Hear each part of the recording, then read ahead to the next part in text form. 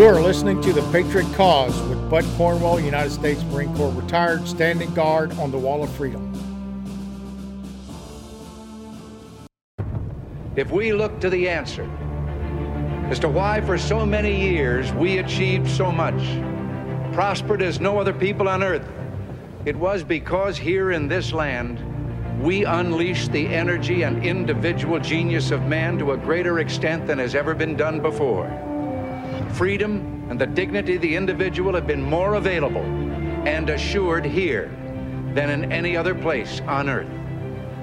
The price for this freedom at times has been high, but we have never been unwilling to pay that price. Welcome back, Patriots. This is the Patriot Cause, and I'm telling you, you do not ever want to turn off the button on your phone for this podcast. I have one of my bestest friends, bestest. I mean, what else can I say? He is an awesome patriot. What's even more is he is a child of the living God. And Christ is in his heart, and he's doing everything he can. And this world, like the rest of us, are working towards that eternal goal. And Mr. Kurt O'Keefe is the legislative liaison for Convention of States. But that is just like a minor or small part of what this man does in his life. When he was growing up, he wanted to be, like many of us, the president of the United States. And then as he went through life, he was honing these skills, going into politics, trying to become that goal, to try to get to that point. But it shifted. His life shifted from understanding that, you know what? This is not where God's leading me. This is not where I feel comfortable going into politics. So now in his 60s, it's no longer about Kurt. What it's about is service to others. It's about service to our country.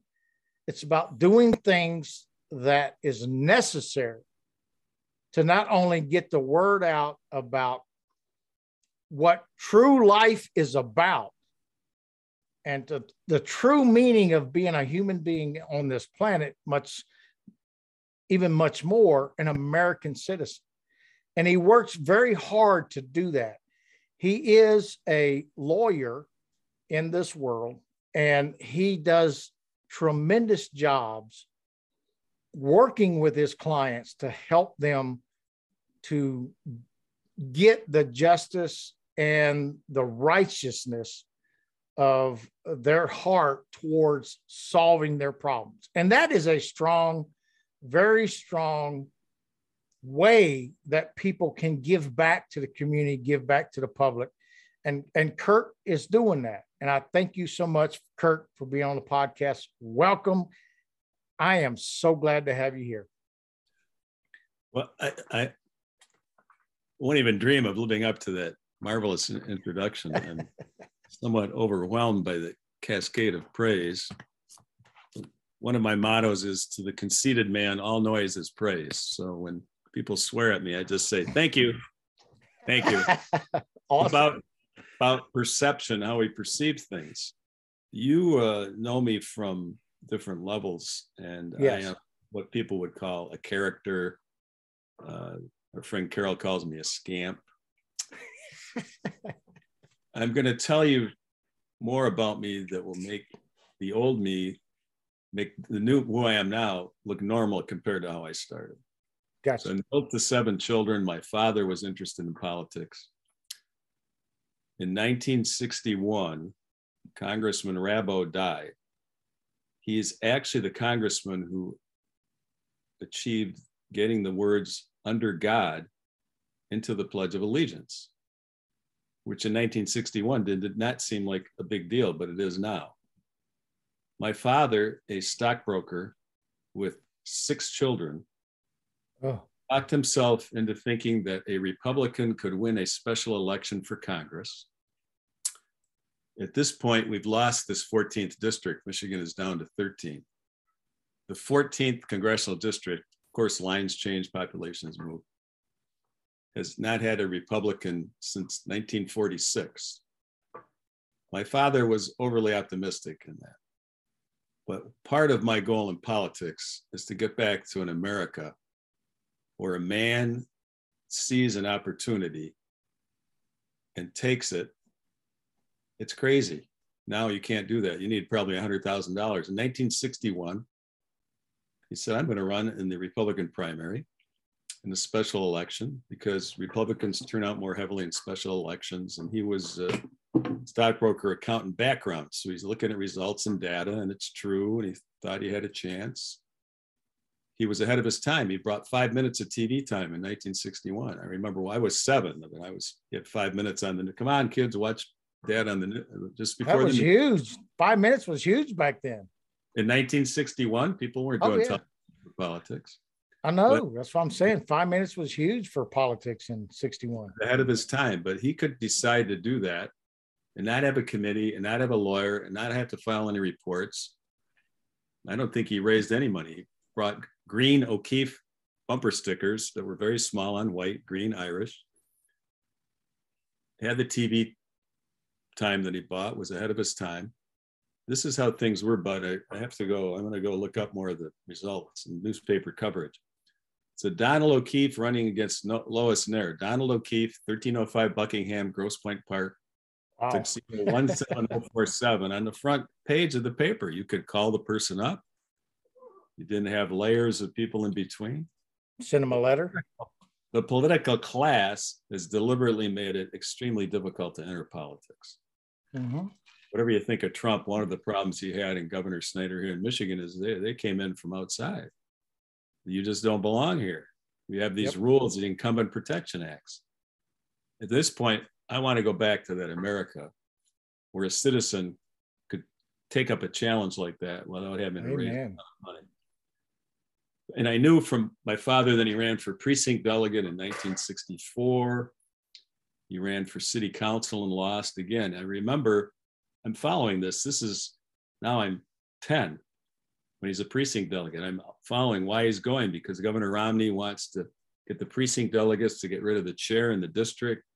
And I remember him sitting at the kitchen table, having looked up the city council results about how he could get in. There was some kind of, we had, I think, 2 parks and no pools. And of course, the city council said we need to build 2 great big indoor pools. They're going to make a big jump. That fired him up. Now he has 7 children. He's just John Q. Public. And at that time, he could do that.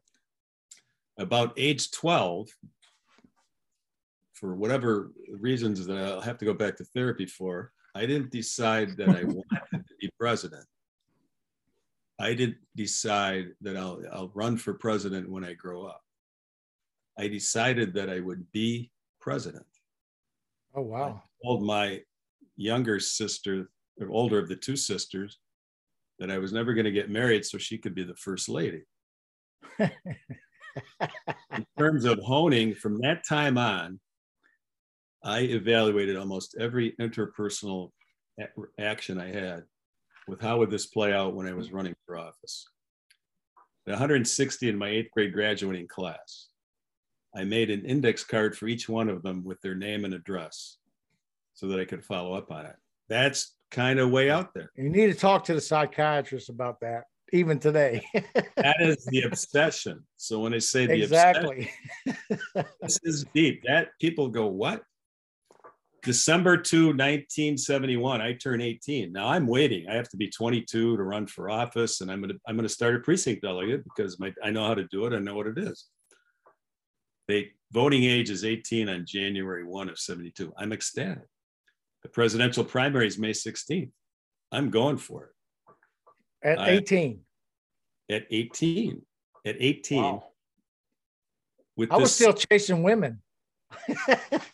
I couldn't do that because it would that back then that would be scandals. Now, I didn't know how it would turn out. I was when I was 14, I was 45, and then when I was 29, I was 14. I didn't progress on a proper crime. I also was heavier than I am now. At 18, I had a mustache and I was 6 foot tall and I weighed 200 pounds, 210, 15 pounds. I was a man child. I was fully grown really at 13. I didn't know it. I kept eating. I'm out for it. This is what raw ambition is, and I understand it when I see it in older people, which is where it most commonly occurs. My school schedule is I have somehow honors English early, 7:30 in the morning, 4th year Latin, 2nd year French, and I'm done. I'm working part-time in a hardware store, and then Little League. I don't even know how you remember all this stuff. It's coming back to me because it's 50 years on May 16th. Oh, wow. The anniversary. So these memories are coming back up. But I wish I had a 1-page handout. I don't know what I put on. What kind of a resume do you have when you haven't graduated high school yet? I probably had Little League crew. I filled up a page. My dad went and made like 800 copies. There's 1,100 registered voters in the precinct. I dressed up in a red, white, and blue seersucker suit. I had a tie on, and I hit probably 600 houses. Yep. And I bet you didn't put in take the trash out in your house on your resume, did you? I would have if I ever did it, probably. This is, and I'm going around, I'm 18. I'm like, this is step one to be president. I'm excited. I'm 4 years ahead of schedule. They changed the voting age. Whoa. Nixon's running. I've got 2 opponents. The machine, same machine my dad ran against in this district, this blue district, went to someone and said, we don't have anybody running. And at that time, he needed 15 signatures on a petition. And they said to Mr. Jones, okay, how do I do it? We'll do it for you. So he thought he was running unopposed. The former city councilman who didn't like the machine guy was running, and he'd been a precinct delegate. He was city councilman. So he looks like the favorite against an 18-year-old and the guy who doesn't know basically pretty much where to vote. So I worked and worked and worked and worked, and the election was Tuesday, and on the weekend, the city councilman puts out a flyer, every house, it says, re-elect Smith. And my dad says, well, it's illegal to say re-elect because he's not the incumbent. Like, well, you can't go to court Monday when the election's Tuesday, and I'm depressed, but I've hit, I don't know, 600-700 doorbells every weekend. My 11-year-old sister wanted to help. She carried the flyers for me. So you can't do the re-elect because your dad. No, I didn't do it. My opponent said re-elect. His name's Smith. Oh, gotcha. He puts out a flyer that says re-elect Smith. He's not the incumbent. Oh, gotcha. So it's false. It's a lie. It's a lie. And it's a lie. Like, he's smashing. I'm thinking it's good. People are coming. I went in the garage and took an odd piece of plywood. We lived on a corner that had a lot of traffic. I'm not a handy guy. I never picked up a hammer on my own before, or a paintbrush. I painted Kurt A. O'Keefe as A-OK. It's about a 4 foot by 2.5 foot sign. I got a ladder and hammered it on the tree right on the corner. And it's probably 600 cars a day went by that corner. Wow. So I'm all excited. I'm at the polls. This is how weird I was. There was senior skip day every year at the school. You know what I did? Yep, I did that too. I worked 8 hours at the hardware job. That was how rebellious I was. I was the straightest kid in the school. Like my siblings would say, I can't be like Kurt. He's the straightest kid there. So I go to the I stand out all day, went home for an hour, went home. So my mom drove me back. We're going to look at the voting machines. First machine is city councilman 12, O'Keefe 8, other guy, whatever. And I go, oh, I'll probably lose. I won the other 3. And my mom is like, now be nice, be nice. I'm elated. I'm like, I'm on the way. Yeah. White House, here I come. I flipped the sign around on the tree and I wrote, Kurt A. O'Keefe says thanks.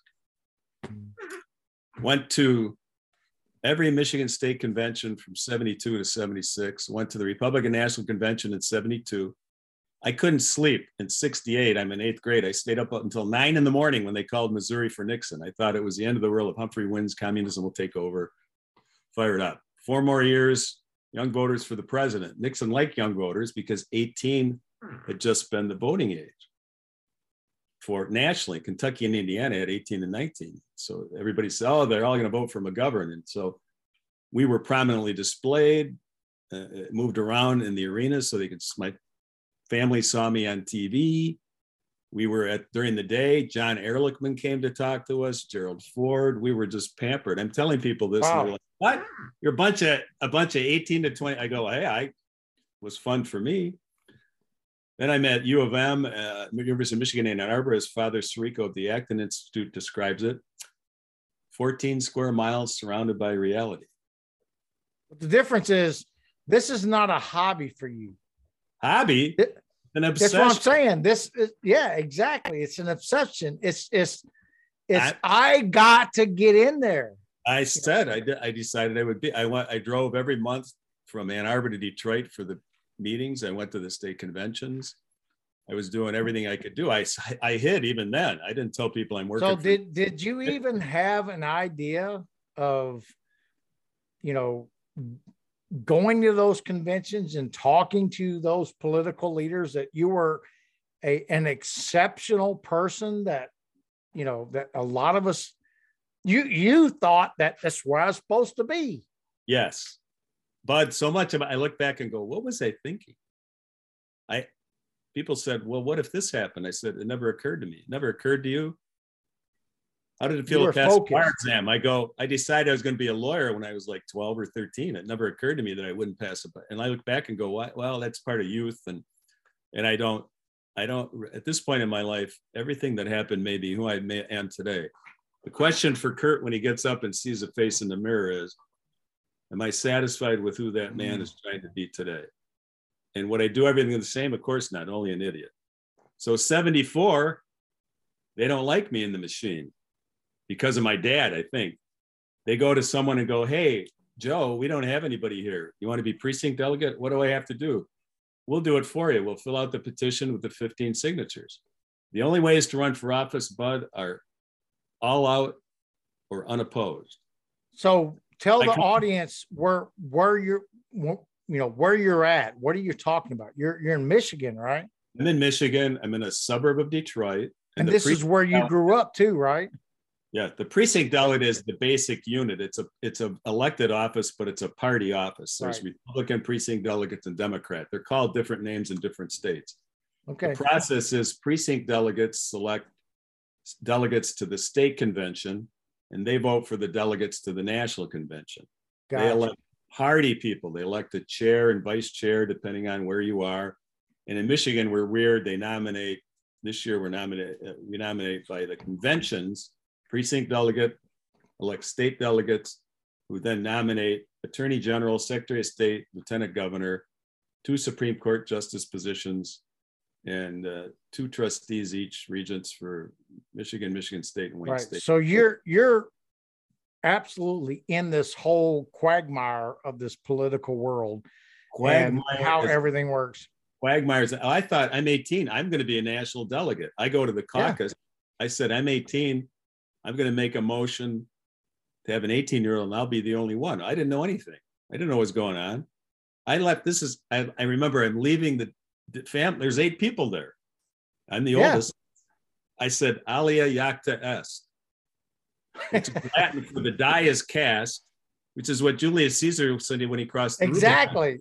When he crossed the Rubicon, I remember that. That's how weird I was. So 74, this guy, he doesn't do anything. He thinks he's unopposed. I come back, I hit maybe 400 doorbells. And the election results were O'Keefe 110, opponent 20.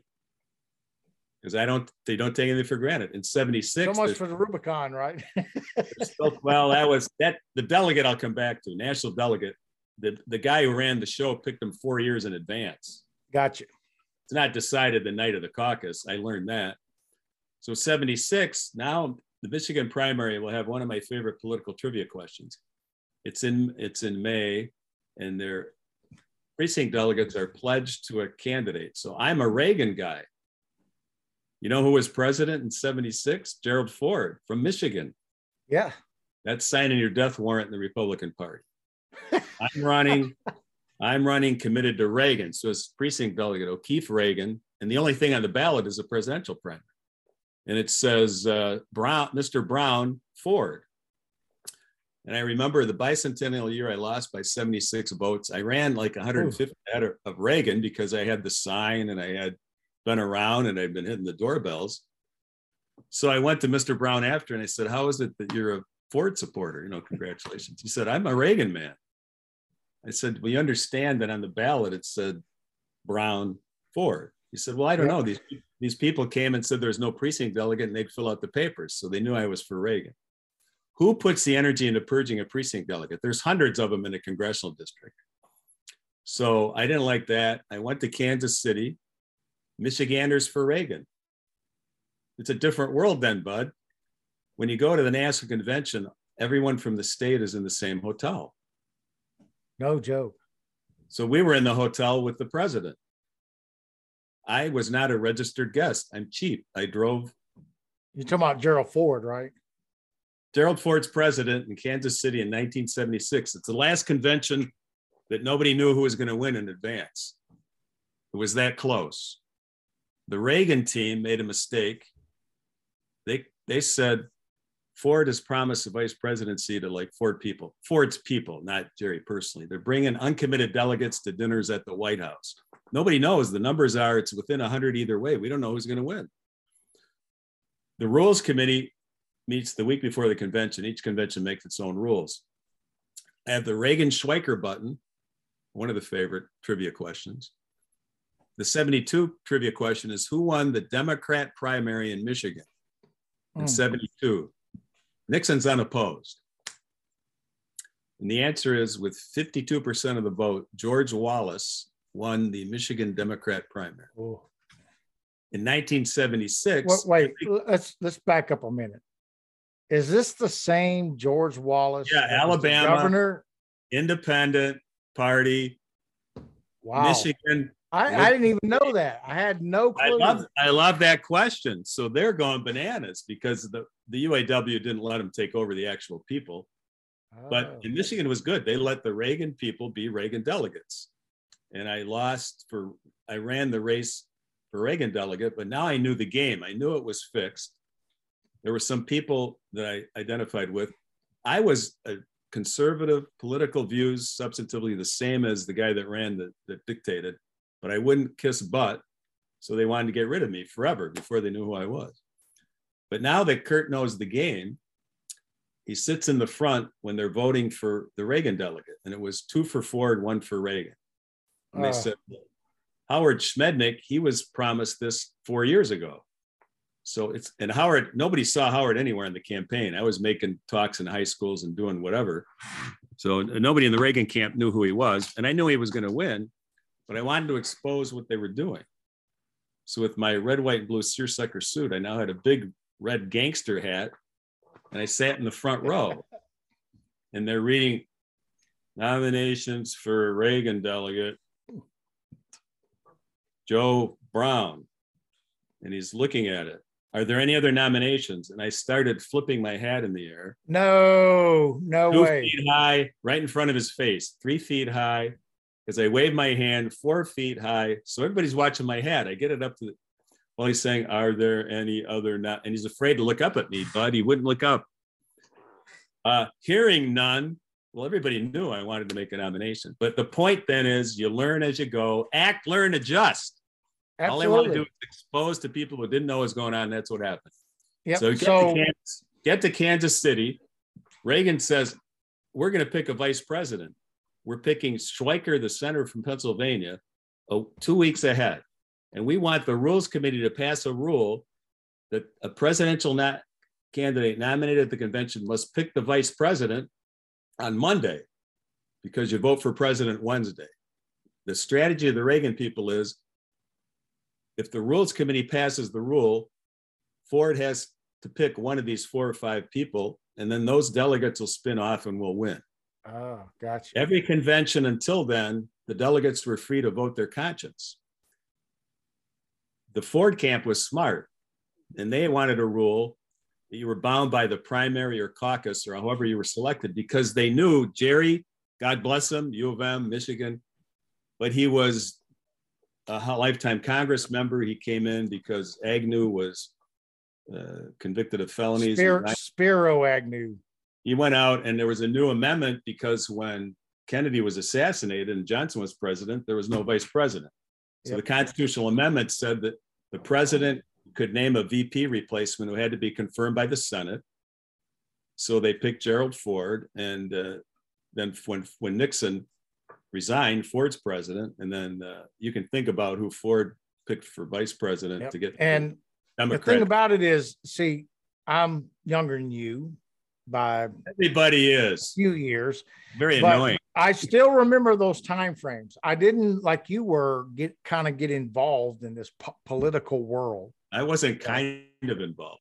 No, that's what I'm saying. I was just this redneck Cajun living in Louisiana. You were normal. I could care less about politics, and then, but we had this, 13-inch black and white TV that eventually ended up as a 19-inch color TV, which was awesome.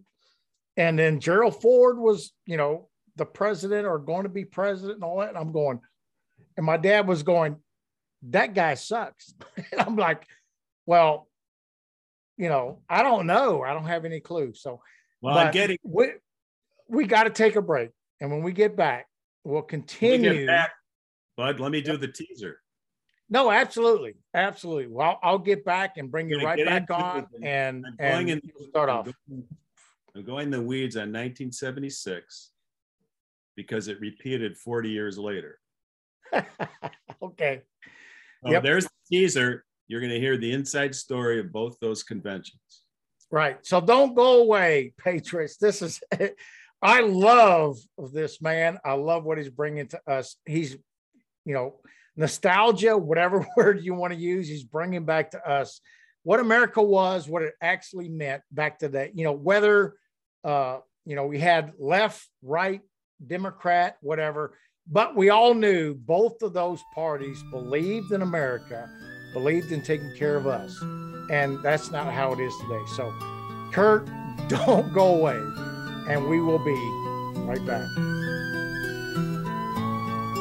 In Dublin's fair city, where the girls are so pretty, I first set my eyes on sweet Molly Malone, as she wheeled her wheelbarrow through streets broad and narrow, crying cockles and mussels, alive, alive, oh, alive, alive, oh, alive, alive, oh, crying cockles and mussels, alive, alive, oh. She was a fishmonger, and sure 'twas no wonder, for so were her father and mother before, and they both wheeled their barrows through streets broad and narrow, crying cockles and mussels, alive, alive, oh, alive, alive, oh, alive, alive, oh, crying cockles and mussels, alive, alive, oh. She died of a fever, and no one could save her, and that was the end of sweet Molly Malone. And her ghost wheels her barrow through streets broad and narrow, crying cockles and mussels, alive, alive, oh, alive, alive, oh, alive, alive, oh, crying cockles and mussels, alive. Welcome back, Patriots. This is the Gunny. Got a great, great friend of mine, fellow Convention of States patriot, but what's more important is a patriot of America. His name is Kurt O'Keefe. Thank you so much for coming back, Kurt. Meanwhile, back at the ranch, it's 1976 convention. Who's going to be nominated by the Republican Party? Ronald Reagan, who kept his 11th commandment, thou shalt not speak ill of thy fellow Republican, while running against an incumbent Republican. He never said anything bad about Ford. Is he running for president at that time? In 1976, yes. Yes. Yep. Okay. I didn't know. Yes. This is famous stuff. I'm a living history now. I feel like I'm 100 years older than most people. But as you said, the obsession was there. When I was 9 years old, nice, beautiful summer day. What was I doing? I'm watching You were nine. Black and white TV. I'm watching not 19. 9. Okay, just gotta make sure. I'm watching. No, wait a minute. It's 10. I was 10. I'm born in December, so I had the math is hard. Okay. I was 10 years old. Beautiful summer day. I'm watching on black and white TV, the Credentials Committee of the Democrat National Convention. They used to have gavel to gavel coverage. There's only 3 networks. What I was watching was the fight in Mississippi, because the Democrats in Mississippi were all white and they sent an all white delegation. What a surprise. And the blacks said, we're the Democrat Party of Mississippi. And they went through the whole process and they sent a slate of black delegates. This would never happen now. They would quash it all. Now it's an organized TV show, not then. And when my dad came home, I said, I don't know what's going on. What's this thing? And that's when I learned about Mississippi. More evidence of just a kid who was a little bit off the charts, pretty far off. 1976. So here we go. Reagan says, we want to make Ford pick a vice president, then we'll win. Manafort, yes, Trump's Manafort, is advising the Ford campaign. He says, we need to bind these delegates because in their hearts, they love Reagan. They've been following Reagan. He's governor of California. He's elected in 66. He beats Pat Brown, who beat Nixon in 62. Nixon lost to Kennedy by 100,000 votes in 1960. And then he ran for governor of California. He lost and he came out and said, you won't have Nixon to kick around anymore. In 66, Reagan, actor, Death Valley Days, he honed his speaking for GE. He did a little business meetings, he did that for years, the great communicator. He gets 2 terms governor of California. In 68, back when they had favorite sons, they don't have anymore. That where the governor of California would come and he'd have all the delegates so he could negotiate and make deals with where before there were primaries. There was only 5. How many primaries did Hubert Humphrey win in 1968? No idea. None. 0. None. 0. Johnson resigned on March 31. It was too late to enter the primaries. That's this was so different then. So all the Vietnam War, all that stuff's going on. So the whole focus of the country is not really on this political stuff, and the political world is shifting, right? No, the focus was on the political stuff. It's just that there were now we've turned we're the only country in the world where the political party doesn't name the candidates. We throw it open. Michigan has open primaries. So in 72, all the Republicans could go over and vote for George Wallace in the Democrat primary. No joke. In 2016, the Democrats could come over and vote for Trump because they thought Hillary would beat her. You have no control over your candidate. But in 68, it was different. I can run through the 68 primaries if you want, but Kennedy was killed and McGovern came in for Kennedy. They said, we need somebody to hold his delegates. Johnson was afraid of Robert Kennedy running against him forever. And that's what happened. And it was a surprise. Nobody thought Johnson was going to resign. He resigned on March 3rd. He did not lose the New Hampshire primary. It was close. Eugene McCarthy was the Dove guy and the war. The war, it was all about the war. It was not separate. But Humphrey was the machine guy because Richard Daley controlled all the Illinois delegation and all of that. He won. It wasn't particularly close. Okay, 68, 76. We've got more primaries, but we've got New York. We've got a bunch of states where the states picket the precinct delegates through the state delegates, the caucuses. So we don't know who they're committed to. And Manafort says, we don't trust these people. We need a rule that binds them. And then actually, Clark Reed of Mississippi told Reagan he was for him and flipped, and Ford won narrowly for president. He then said to, I just found this out in 2016, people writing books about 76. Gerald Ford wanted Reagan to come down and speak to the convention before Ford's acceptance speech, because you want to get unity. You've got a convention that's almost 50-50 and the hearts are with Reagan, and Ford won. And wisely, the people wanted to do that. So his man said to Reagan's man, let Ron know Jerry wants him to come down and speak. And Reagan's man was drunk over losing, and he never told Reagan. Back then, the alternates could sit on the floor of the convention, delegates and alternates. I was trying to be an alternate. That's another story, just to get on the floor. But you could just substitute the tag. So the Reagan people got depressed. I'm in the hotel with them, sleeping on a couch, and the president is 3 or 4 floors away. I'm just coming and going. Nobody knows who I am. I mean, this is after 9/11 and so on. It's a different world. So I get in as an alternate, and I'm standing on the floor at the convention when Jerry Ford says, Ron, come down and dress. And that speech was great. You can find it online. And it was impromptu. Ford thought he had a day to prepare. Ronald Reagan didn't know he was going to be called on. He came down, he gave a great speech. Gerald Ford starts his acceptance speech. Everybody's standing. I happen to be on the aisle. Near the end of Ford's speech, I look, and who's standing next to me?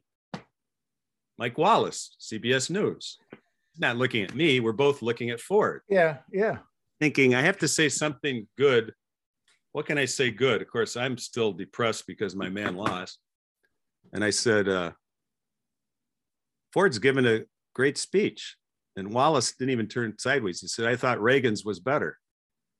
And I had a Michiganders for Reagan shirt underneath. And I'm like, yes, I'm telling you, bud, walking out of that convention, every third voice said, we nominated the wrong man. We nominated the wrong man. Because that speech was so powerful. So what's happened is I've been purged in May. I'm a Reagan guy in July in Kansas City. And the personal story is I started finding that if I drank alcohol, this voice here about will they vote for me for president would recede. So the obsession went away. I'm like, they don't want me. I don't want them. And I slid out of politics. My brother Eric, a year younger, oil and water, we weren't even that close. We had the same English teacher in 9th grade, Mr. Mason, and we both liked him. And I remember my dad at the dinner table, we didn't have teachers over for dinner that often, certainly not the nuns from the Catholic school he went to for 8 years. And I remember Mr. Mason is there, and my father looked at him and said, I really wanted to meet you because you're the first thing these two, pointing at Kurt and Eric, ever agreed on. Now, I'm 16 and Eric's 15. That's a long time to be living with somebody and never agree on anything. Wow. So I'm out. I'm disillusioned, and the obsession is gone because the alcohol is better. Eric hates school, claims they gave him a diploma, although he didn't actually qualify for one. Works in a shop for a year. My dad's a stockbroker, makes investments, retires when he's 20, and self-educates. He taped the window shut because the sun coming up and down just was a distraction. So he never opened the shade. Hyper focus. That's weird. He becomes a libertarian. Now I like, well, the Republicans did this to me and that, and libertarian sounds pretty good. Now we could become close. We think alike. We're finding we think alike. In 1980, because of you're connecting to libertarian values. We're collecting to capitalism. My dad was capitalism, freedom, individual rights, the founders, the constitutional rights. Now I'm all about that. I'm getting a little away from it's about me, and he's just diving into it. And he's in the intellectual end, and I'm in the practical end because of my experience, which he knew. Of course, he noticed being in the same house. So in 1980, now remember, I went to Miami in 72 and Kansas City in 70. In 1980, the Republican convention is where? It's in Detroit. It's approximately 15 minutes from where I live. 15 minutes. Who's being nominated? My man Reagan. No, I'm a Yep. libertarian, meaning I've done everything in the political career has been the opposite of what would advance me. When Ford is president and I'm in Michigan, now I'm for Reagan. When Reagan's running, now I am a libertarian. So this time period from 76 till 2016, Eric has a spectacular rise. He goes from something in the Libertarian Party. He meets people because You're talking about your brother, right? Brother has never been interested in power. And then for all of a himself. sudden he's It's not and sudden. he- This is a path where he writes a book on term limits. This is a man with no college degree, and I have two. And I'm wondering, what did I do wrong? I borrowed money from him to get through my last year of law school. And I said, the man retired twice already. I'm a year older and I'm still in school. What's wrong with this picture? They told, lawyers are supposed to make more money, blah, blah, blah. But it's great to have people who see us are jealous of the relationship because we have each other's back. Sure. We're Irish Catholic, smart aleck people, but headstrong. He came to faith after I did. We're faith-based. We feel called to what we're doing now. And it's a wonderful thing. So what happened is he writes a book on term limits. Do you know who wrote the introduction? His close person. You did? Eric. Not me. The introduction to term limits? Eric wrote the book. Milton Friedman, his close personal friend. Oh, my. Are you kidding me? Really? No. Milton Yeah. Friedman? Yes. Oh, I would have. All right. You're going to get, I have to say, things like Mike Wallace next to me have happened my whole life. Things like falling in to these wonderful opportunities. God has taken care of me and brought me to this point. All right. I got to tell the Milton Friedman story. It's in 76, the year we didn't know this has happened. This is how times have changed. Yeah. It's a tax limitation amendment, and Milton Friedman was never about Milton Friedman. And you will see the quintessential example of that. I said, this is when Eric is in his study time. And you had to drag him out of the house. He would come out of the house like once a week for food, and he sat in a chair and read book after book, and he's self-educated, and he's, of course, super intelligent. I said, do you want to see Milton Friedman? Oh, yeah. I said, he's coming in. He's for the tax limitation amendment. He's politicking for it. He's going from Detroit to Ann Arbor to Lansing, east, west, across the state, all these stops. Milton Friedman gets off the plane in Detroit. And the first question is, how does it feel to win the prize? And he says, what prize? Mr. Friedman, it was announced this morning that you won the Nobel Prize for Economics. Wow. You know what he said? Prizes are nice. Prizes are nice. But you know what's important? Limiting taxes. That's good for the economy. The people of Michigan have a chance. You talk about staying on mission. Oh, yeah. He's on there's no cell phone or internet. He doesn't know until I ask him. What happens now is we have 5 times as many media he has following him because they want to get quotes on the prize winner. And I saw him and they're asked the same question. We went to see him in Ann Arbor. How does it feel about the Nobel Prize? Prizes are nice. What's really significant is a chance to move the economy, and he went right on mission. I had a paperback copy of Capitalism and Freedom. I brought it with me. I said to Eric, I'm going to have him autograph it. And Eric goes, what are you kidding? Everybody's going to run up there with books or something to sign. He just won the prize. And I said, I just know I'm going to get his autograph. So I run up with the pen and the book, and there's 6 of them going around. And Milton looks and says, a man's got to sign his own book. And he takes mine first. And I just knew it would happen. There's the Milton Friedman story. Later on, that's awesome. Eric gets into circles, and they're close friends. And Milton wrote the introduction. So let me ask you a question that we're talking about this, because I love this. I love Milton Friedman. I've read a couple of his books. I understand the mindset this person is. Brilliant. And brilliant. if the treasury of the government would follow his lead, and you know where I'm going with that. But my question is this. President Biden said Milton Friedman's not in charge anymore. My God, I never heard that. Oh, yeah. Oh, man, that's just, All right, just okay. Let's back up a little bit. You just triggered me. You can't see you know Bud what is I'm talking getting all about. wet. The blood has rushed his I'm face. like, are you kidding me? I think he just. That's one more thing in the bucket of Biden of why he needs to go away, right? Well, that's like saying the law of gravity is repealed. I mean, Friedman just said inflation always and everywhere is a monetary phenomenon. I'm missing part of it. So how did we go from a country? The question I was asking you is through the what you're talking about, your experience in life and the adventures that you've been able to see, right? And being involved. It is virtually gone in this country. It's gone. Is because I don't pick a side. It doesn't matter whether it's Republican, independent, whatever. Hey, Bud, I call it the political class. It is. It's duopoly. Absolutely. When these people walk around and do whatever, they pull only those people within a certain distance of whatever they're saying or whatever they're doing. They care less about you being able to sign or bring a book or whatever. They care less about that. What they care about is this massive power that they have to control this country. And fortunately, you lived in a time frame and got involved in politics where people mean something.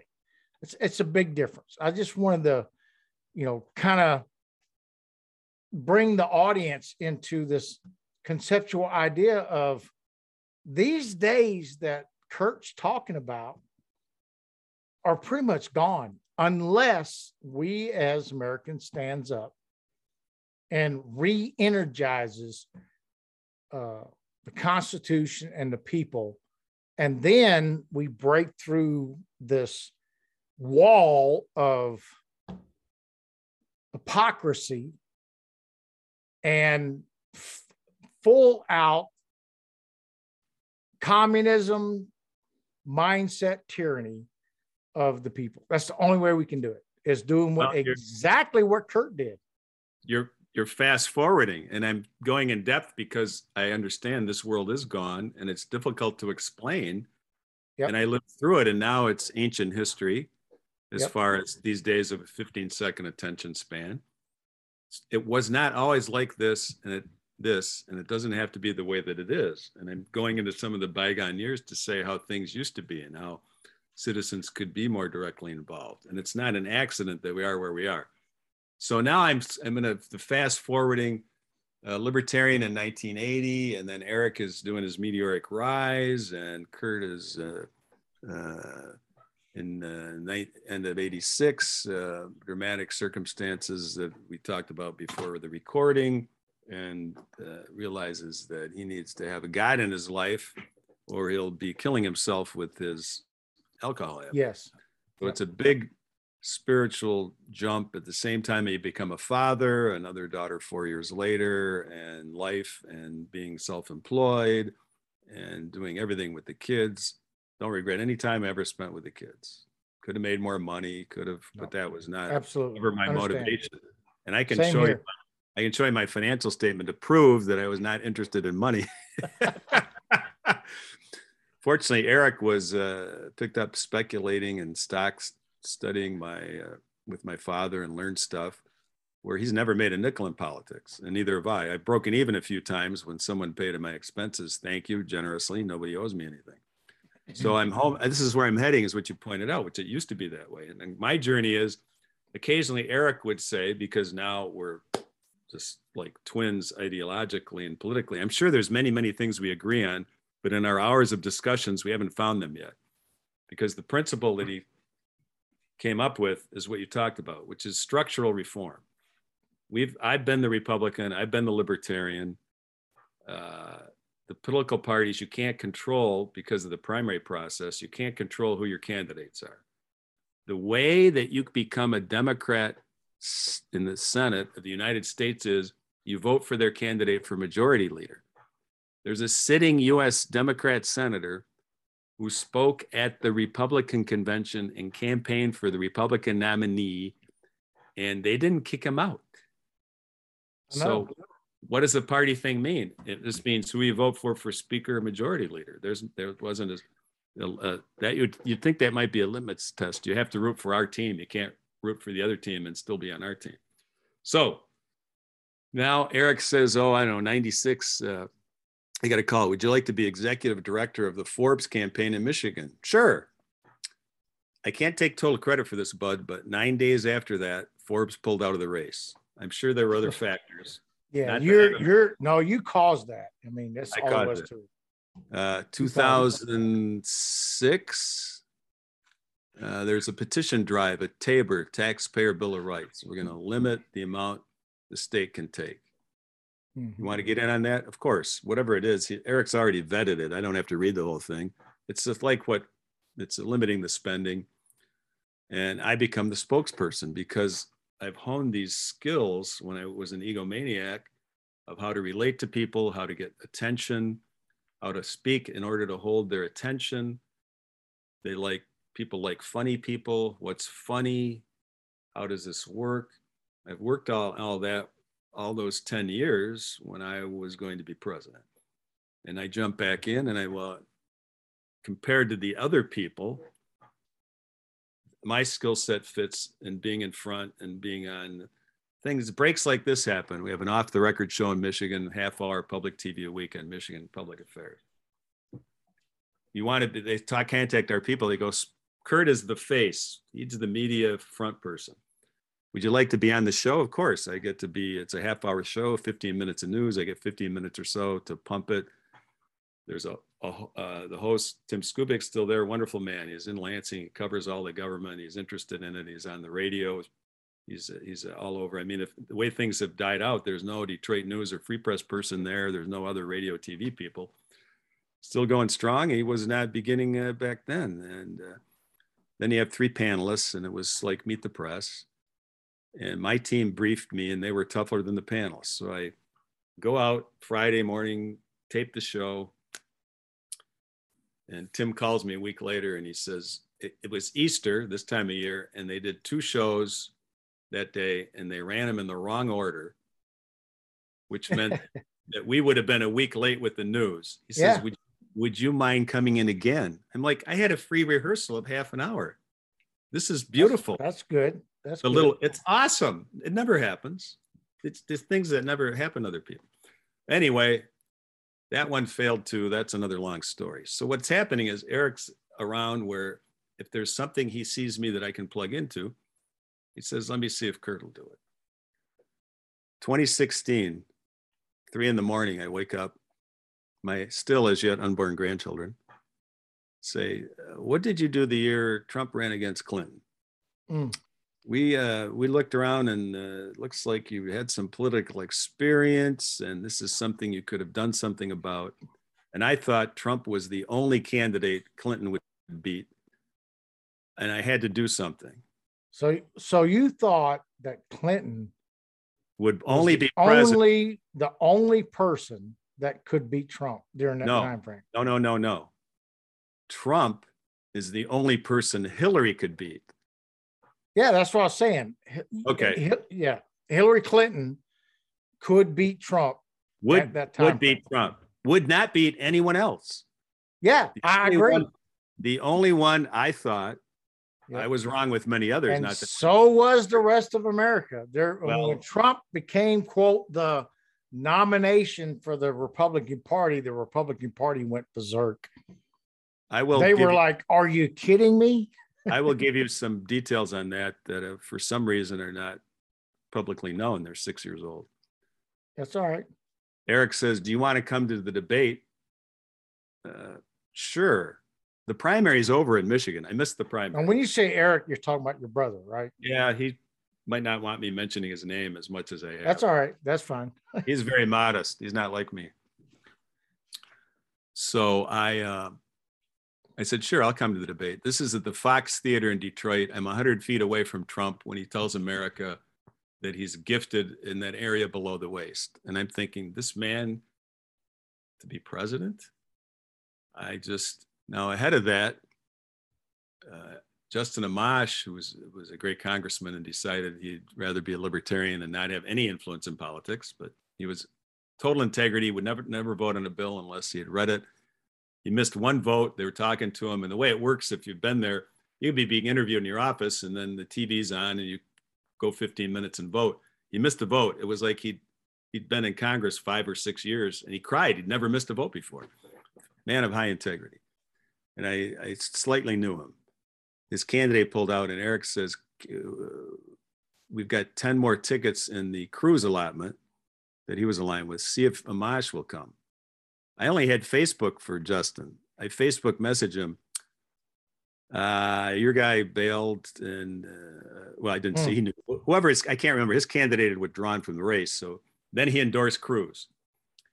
I said, can your people use 12 tickets to debate? And he answers me, yes. So I ended up hooking up Amash with the Cruz campaign, even though I'd been on the Cruz campaign about 28 seconds. These things happen. And at the debate, that's the way it works. After the debate, they were there and I said, Senator, would you take a picture with Congress? I should have gotten in between them, but I was not thinking about me this is the new Kurt. That's new Kurt. Absolutely. Save America. You're talking about this time frame. So I just want to kind of inject to give you my experience of during that time frame. My wife and I were huge Cruz fans at the time, right? So, but Donald Trump came to Northwest Arkansas, Bentonville, Arkansas, which is the big Walmart world, right? And I had an opportunity to go see him at this presidential election process, which I've never done before, right? So he's bouncing around the U.S. and he decides to come to Bentonville, Arkansas. And I get there about 2.5, 3 hours before he's supposed to be there because, that's what you do. And I was able to go in and it was a hangar at the airport. So I got in there and believe it or not, I was standing and there was basically 2 rows of people before me. And then there was the stage. And of course, Trump's plane comes in, does the, turn around and all that kind of crap. And it lands, eventually gets there. And we're sitting there waiting and waiting and waiting. We've already been there 2.5 hours, right? And then the first person to come off the plane was Sarah Huckabee. And he had, Secret Service guys or whatever they were, all that crap. They came off first, and then here comes Sarah Huckabee.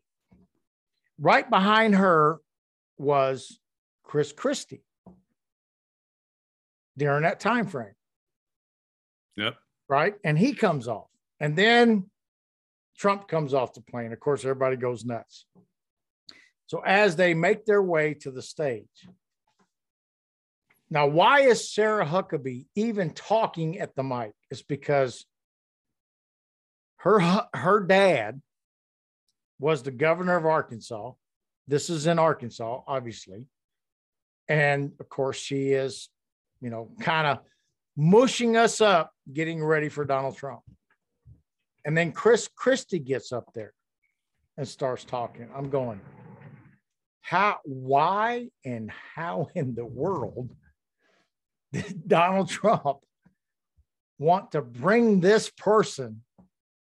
That's just my mindset, right? And this is what you're talking about, how this political world works, right? And then when, this pudgy, overweight individual was kicked off the stage, the way I look at it, and Trump took over, this is his first words. Everybody's clapping, but, woo, doing all that stuff. And his first words was, you see those cameras back there? They're liars. False. They're absolutely against everything we deal with. That's his first words. fake media right there. Do you see them? And everybody turned around and looked at all the cameras. That's the fake media. That's the first thing he said when he hit the stage. And he was right. So that's the first episode of The Irish and Me. This is a 3-part series with Kurt, great friend of mine. Continue to listen to the podcast for the next 3 days, and it's going to amaze you how much this person was involved in the political process. And it's very rare to find people to talk about that. But Kurt is a great friend of mine. I thank him very much. Please share the podcast far and wide. Tell everybody about the Patriot Cause. They can go to the website, thepatriotcause.com, or download the podcast on any podcast, virtually any podcast platform in the world. This is the Gunny out. Stand up for the flag and let's all ring the Liberty Bell. Let's make a Ford and a Chevy, it'll still last 10 years like they should.